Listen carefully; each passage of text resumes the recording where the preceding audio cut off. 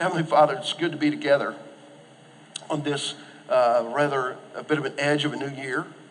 We thank you for time to consider and contemplate the truths found in your word. This is a gift to us. Not everybody can do this. There are places in this world where what we do on Sunday mornings cannot be done legally. We're grateful. Lord, it's just been good to reconnect for a few minutes this morning, to see one another, to wish one another Happy New Year. We're grateful for this church and all the wonderful things that are going on here.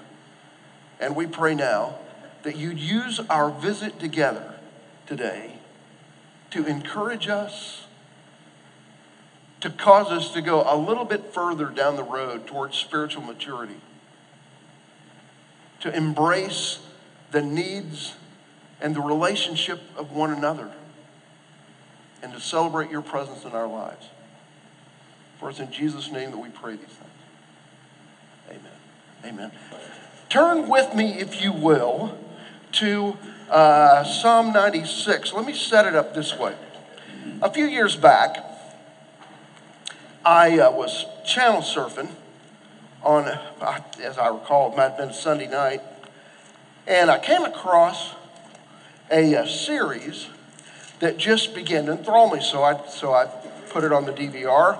Eventually, actually bought the series because I had missed part of it, didn't know it was on, and I wanted to be sure to get it from the beginning.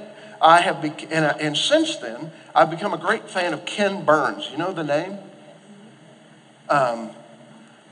Ken is a kind of a what would you call him? A chronicler. I mean, he's just good at giving pieces of history. He did a thing this last year on Jackie Robinson that was really good. But this one was on the national parks. And I realized, or Rhonda and I was sitting there watching part of this one evening, and I said, have you been to the national parks? And both of us recognized that neither of us really had been. I mean, maybe kind of through or glancing by. You know, I remember on my way somewhere, I looked down from an airplane and saw the Grand Canyon. Okay, there it is. And, I mean, that's as close as I've gotten to that particular one. But we kind of said, okay, part of the bucket list is try to get to a few of these. And we started kind of clicking off the list. So, that first summer after that, we got an opportunity to go to kind of did this 1 week thing in Yellowstone, and that was just a great start to this project kind of. Well, along the way, okay, from where we were staying in Jackson to into the park, you know, if you've been up there, you go to the Tetons kind of between the two. Am I right? Have I got my, okay. Okay, so you, there to the west. I knew you could keep me straight on that. And I just remember thinking, this is incredible. So we stopped, as I recall, did a little picnic lunch thing somewhere. And we've been reading about it. You know, when I do stuff like this, I buy books and start reading about, okay, what's going on and what to make sure to see.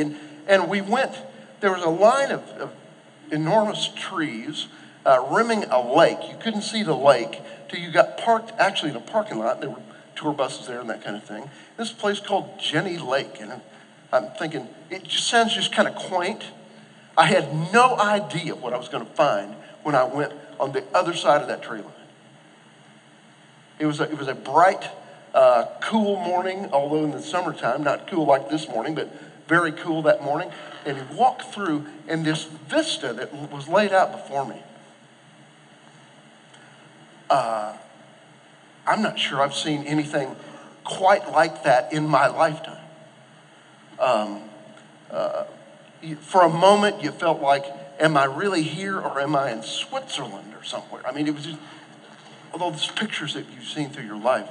And I recognize that there are some times in our lives where we see something or encounter something or even experience something that God has been involved in that are just border on indescribable. I wish I could describe this day to you. I wish that I were a painter where I could paint the picture. I can't do that. I can only paint word pictures. But there are events in our lives and there are pictures in our lives that are just border on indescribable. At one point, while taking in that view, we looked at each other and said, this is unbelievable. Now,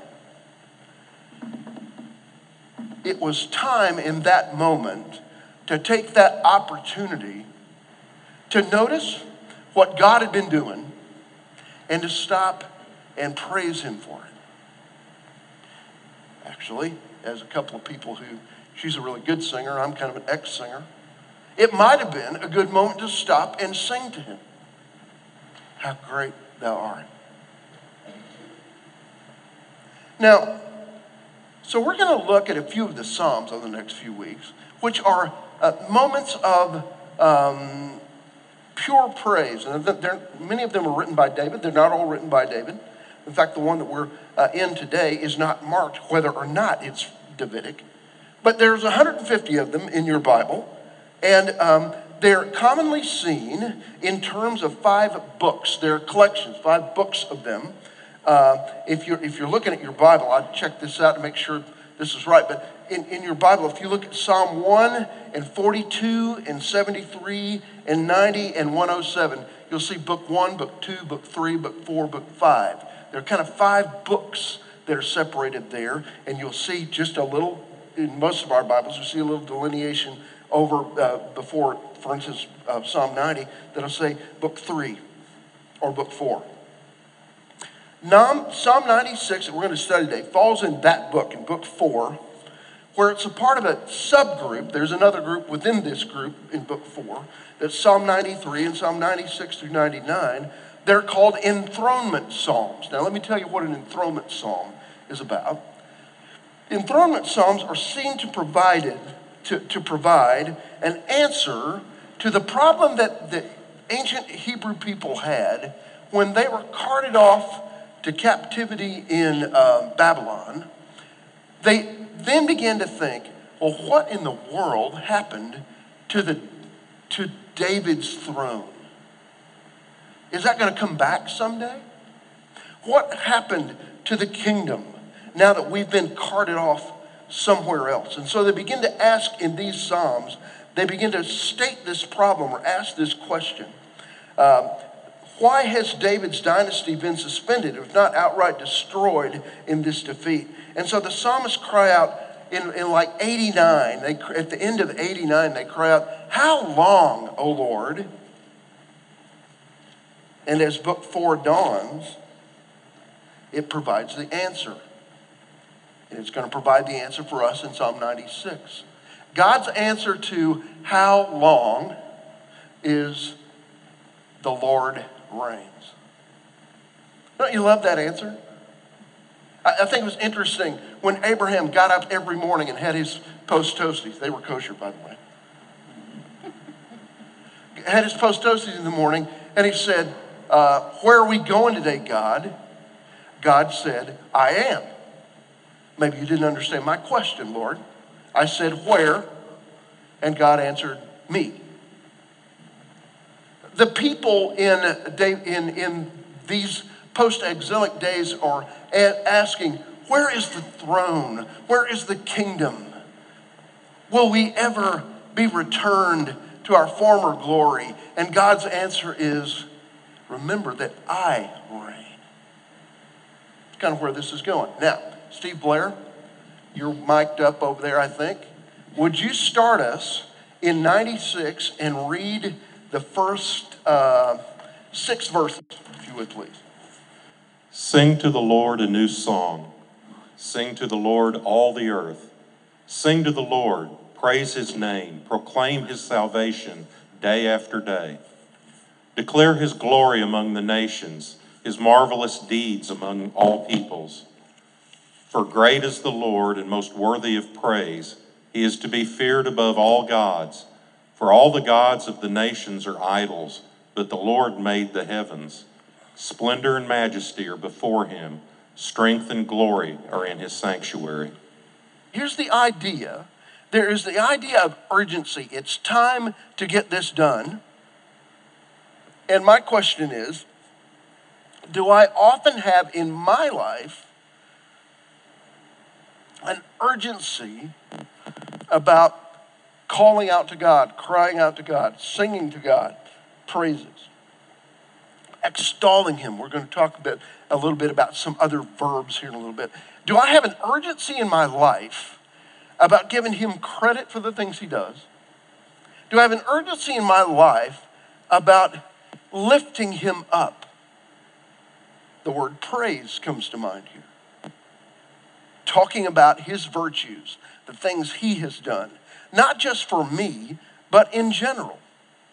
Now, our mistake here is I think when we hear Psalm 96:1, we want to think that God is talking about, and by the way, in context of, we live in a church where they sing out of hymn books over here, and we sing off of the screen in here and in here, and this one's not the same as this one, and neither one of them are anywhere like, okay? So we live in a context of, in the middle of a world who's having a lot of kind of wrangling over the new song, okay?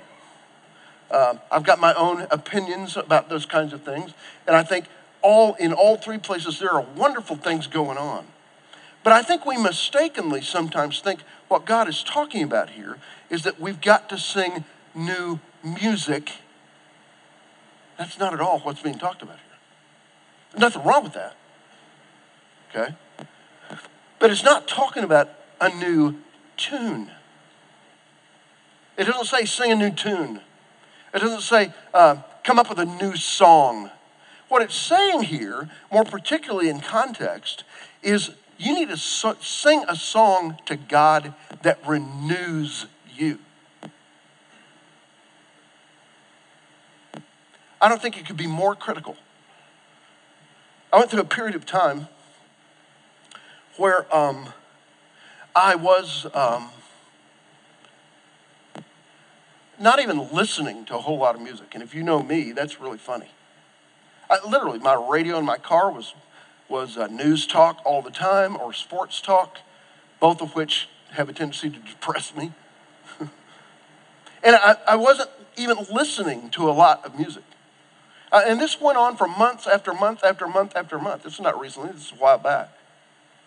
And I noticed even this week how refreshing it is to get back to my musical roots.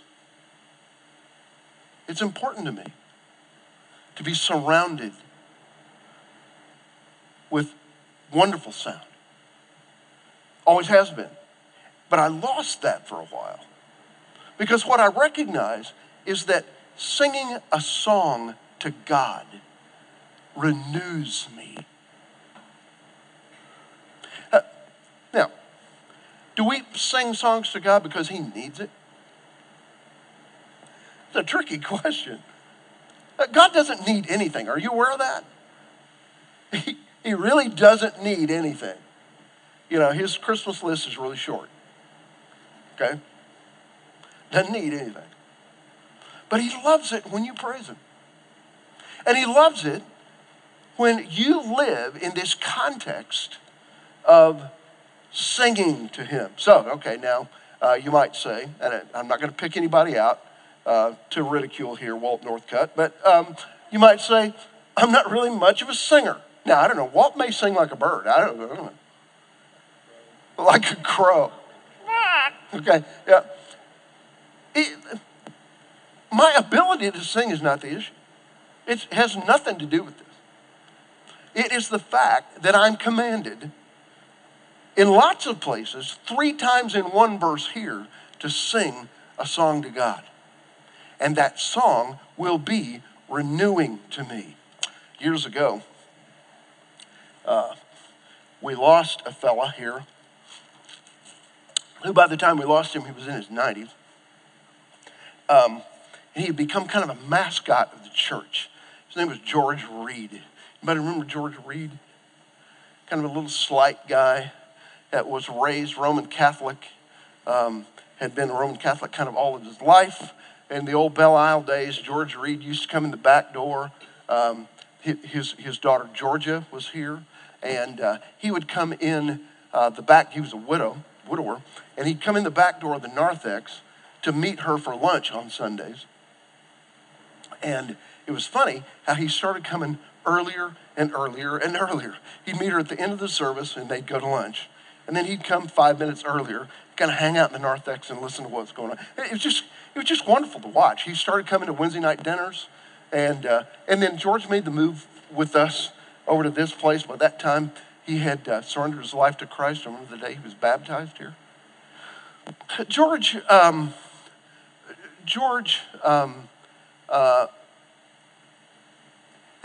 he did a lot of volunteering around here. He'd like fill all the pew back. He'd spend a day, a week, filling all the little prayer cards and pens and stuff in the pew backs. And, he was around here a lot once all that happened. George, for those of you who know some of the rest of the story, George was brutally murdered.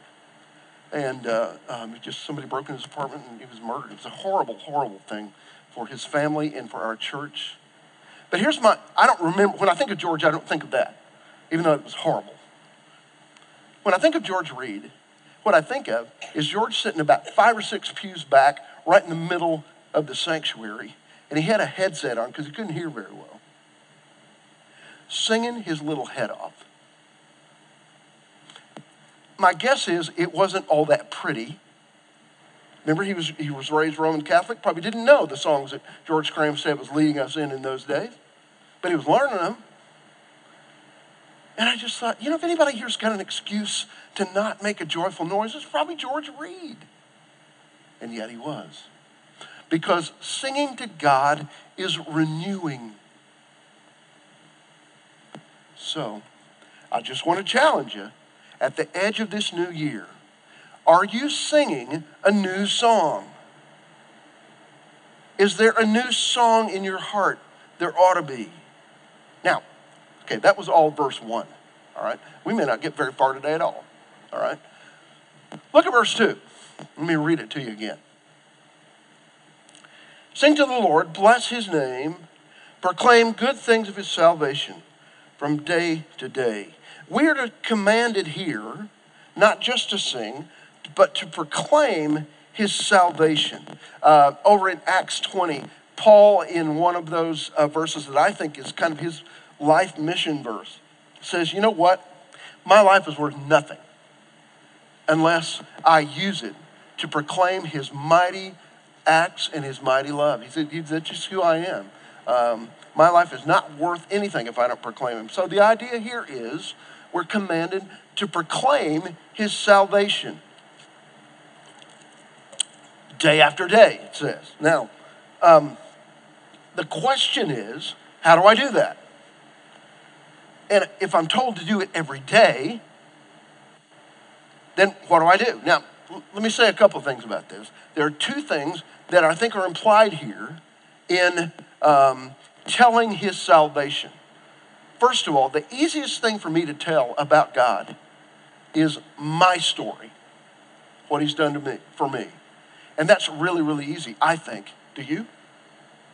To tell, this is not a deal where you've got to memorize some huge gospel presentation or the Romans Road or, Ralph, you and I have talked about that, how those are good things. But this is not talking about that. If I'm going to proclaim his salvation day after day, what I need to talk about first, and the easiest part of this, is what has he done for me? That's actually quite easy. What's he done for me? So telling my story is where it begins, and then to the point that I can tell his story at Christmas time. Why are we doing what we're doing? Well, that gives you an opportunity to tell some of his story, because I believe in this story of Christmas. So that's kind of the idea. And then it says to do it day after day, every day, because praise draws people. Verse 3, tell of his glory among the nations, his wonderful deeds among all the people. God often reveals his glory by doing what only he can do. And you and I get to sit back and watch it. Take a trip to the left. Go to chapter 19, Psalm 19. Somebody just lift your voice. Cindy, you've got a mic there. Read 19:1. Would you do that? The heavens declare the glory of God. The skies proclaim the work of his hands. Okay, so the idea here is that his glory is revealed by doing what only he can do, certainly here in creation, but in other things as well. How do I lift him up on a daily basis? I read a story this week about during the early 1990s, after the fall of the Soviet Union, there was a flood of missionaries that went into the Ukraine and the former Soviet republics, and upon their arrival, the missionaries found churches that had met securely during the communist era, when being caught at such gatherings or even talking about the gospel could get you landed in a Siberian work camp. As a result, the Ukrainian Christians didn't have much experience in evangelism. They didn't know how to reach out to other people. To compound that problem, many of the short-term missionaries didn't speak a whole lot of Russian, and therefore they had trouble communicating the gospel in any depth at all.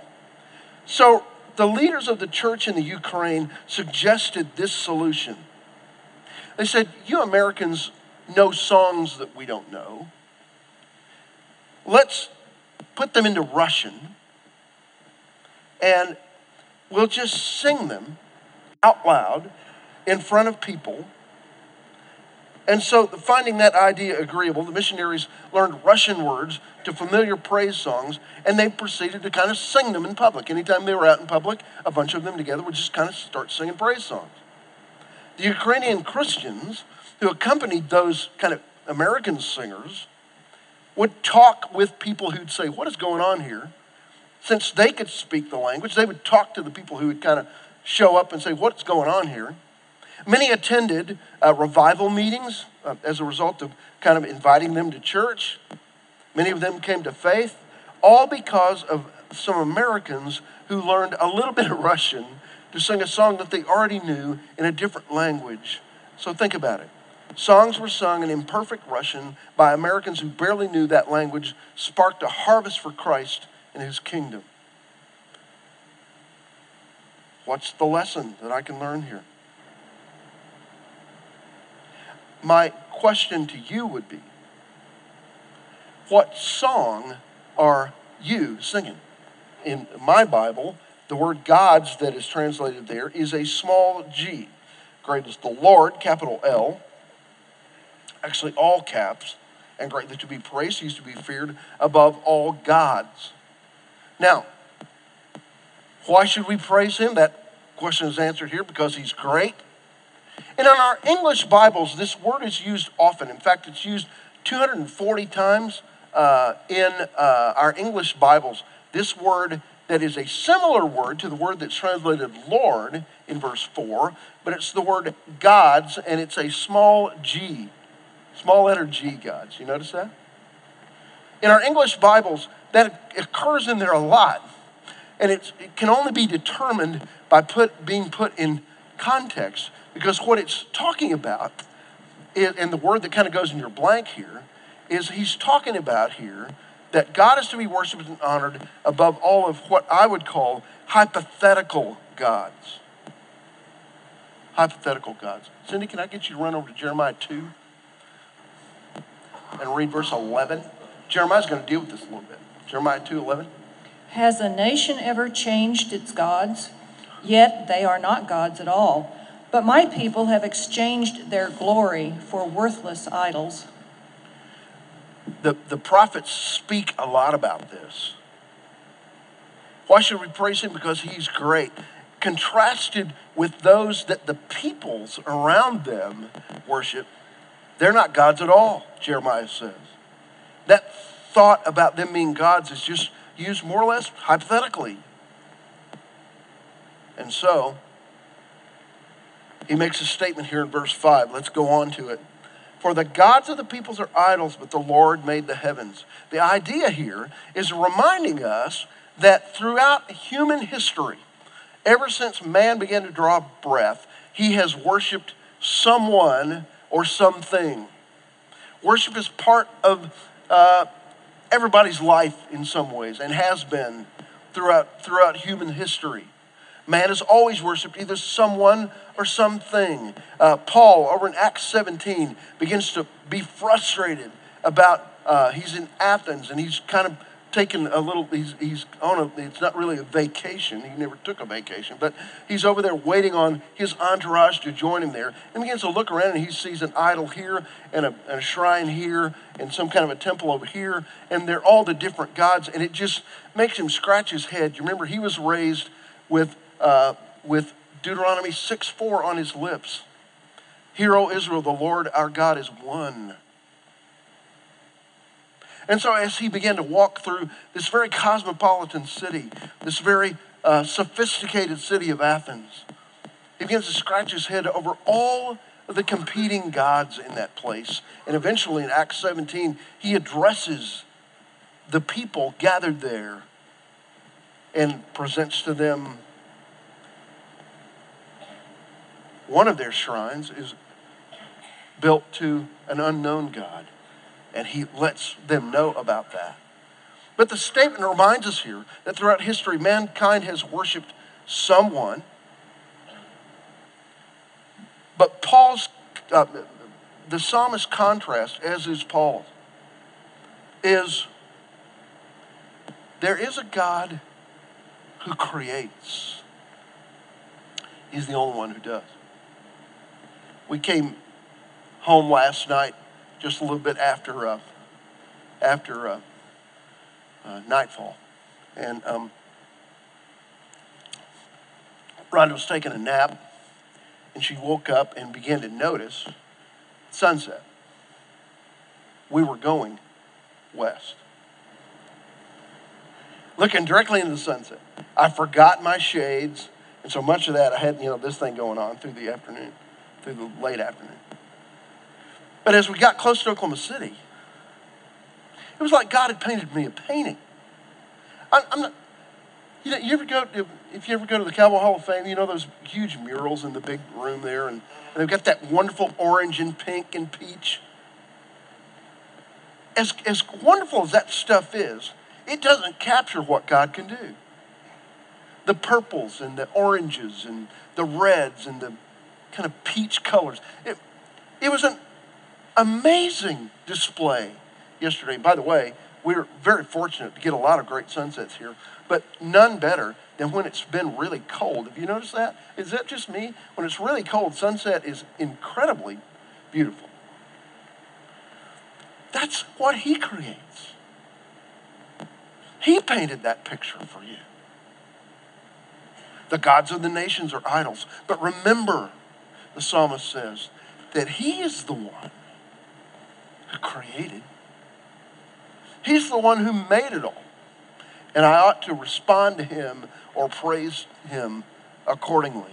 And then in verse 6, he begins to just talk about attributes. Look at these attributes that are here in 6. Splendor, majesty. We ought to worship him because of those attributes. Splendor and majesty, strength, beauty. All of those right there in his sanctuary. Tell about him. Tell what he's like. So I want to ask one more singing question. Not just, are you singing a new song? What's your song saying? But to whom are you singing?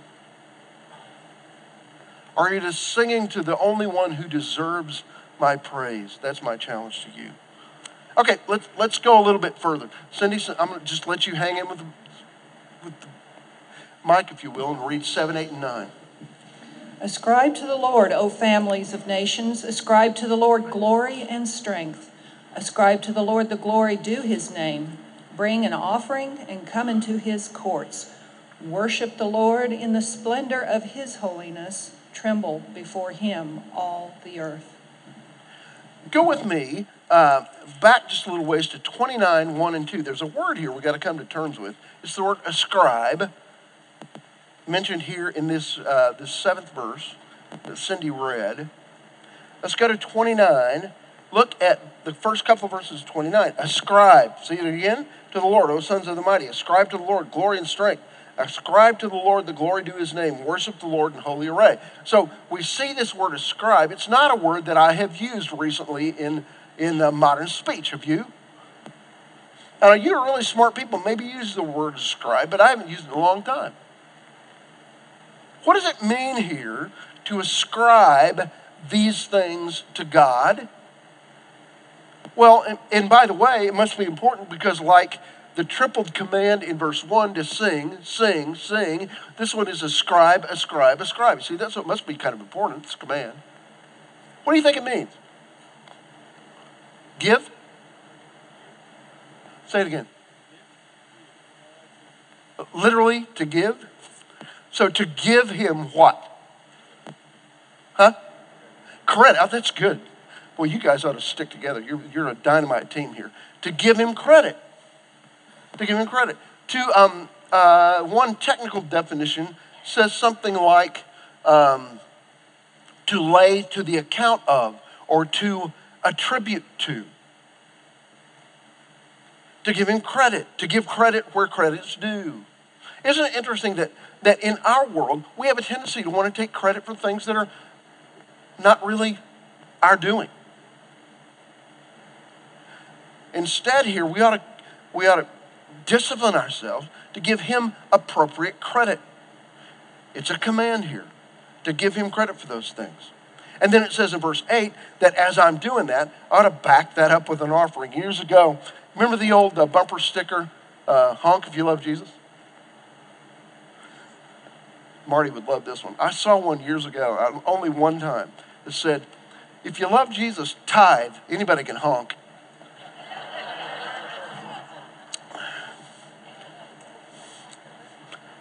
I'll let you do what you will with that.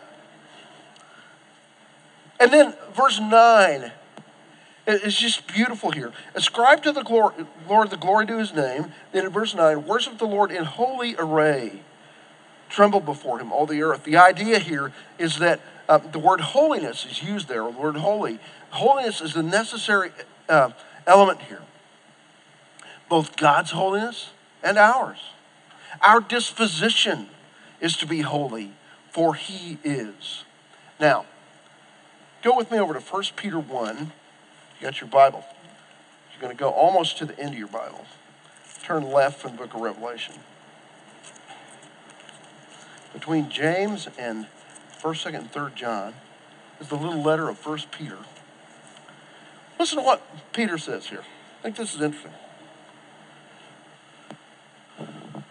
But, so I'm going to read verse 15 to 16. But like the Holy One who called you, be holy yourselves, also in all of your behavior. Because it's written, you shall be holy, for I am holy. Quote from Leviticus. Now, the idea here is that our disposition is to be like his. Yes, God is holy, and in that he might seem unapproachable to you, but he's not. He calls us to be like him. And my life desire, my life's project is to live in such a way and to grow in such a way year, by beginning of another year. To being more and more and more conformed to the image of his Son and to praise him in that way. Now, I want to read a couple more verses and then we'll quit. Let's go down to verse 10. Say among the nations the Lord reigns. Indeed, the world is firmly established and it will not be moved. He will judge the peoples with equity.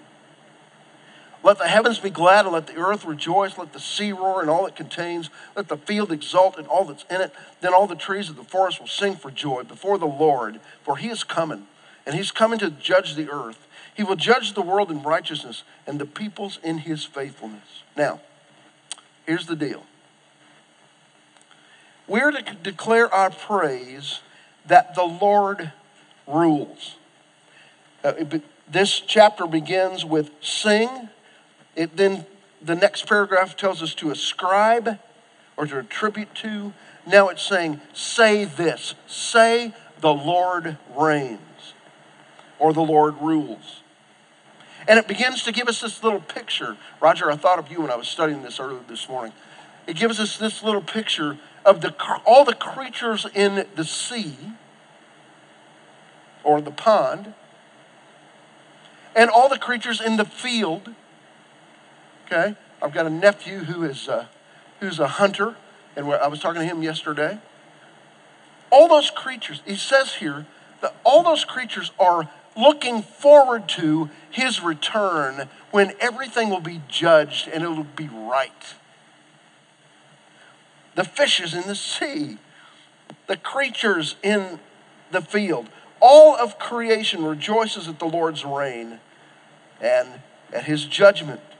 Creation looks forward to his return, and so should I. Okay, so to sum this up, we live in a time where God's salvation has come. That's the message of the incarnation. That's the message of Christmas. His salvation has come. But we live in a time, and I read it described this way. We live in a time of salvation now, but not yet. That just captures my thoughts. Salvation has come now, but not yet. We look for the fulfillment of his judgment when he comes again, when Jesus comes again, as he promised to. It should be said of us, now, but not yet. So I live in the meantime. What am I to do as I look at the edge of a new year? What am I to do in the meantime? I'm going to tell you this way.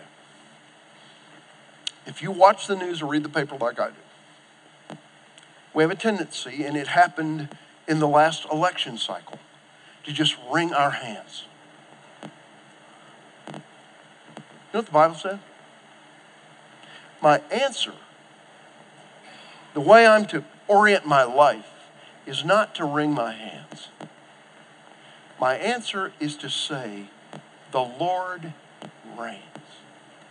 God bless you. It is so good to see you. I'll see you next week.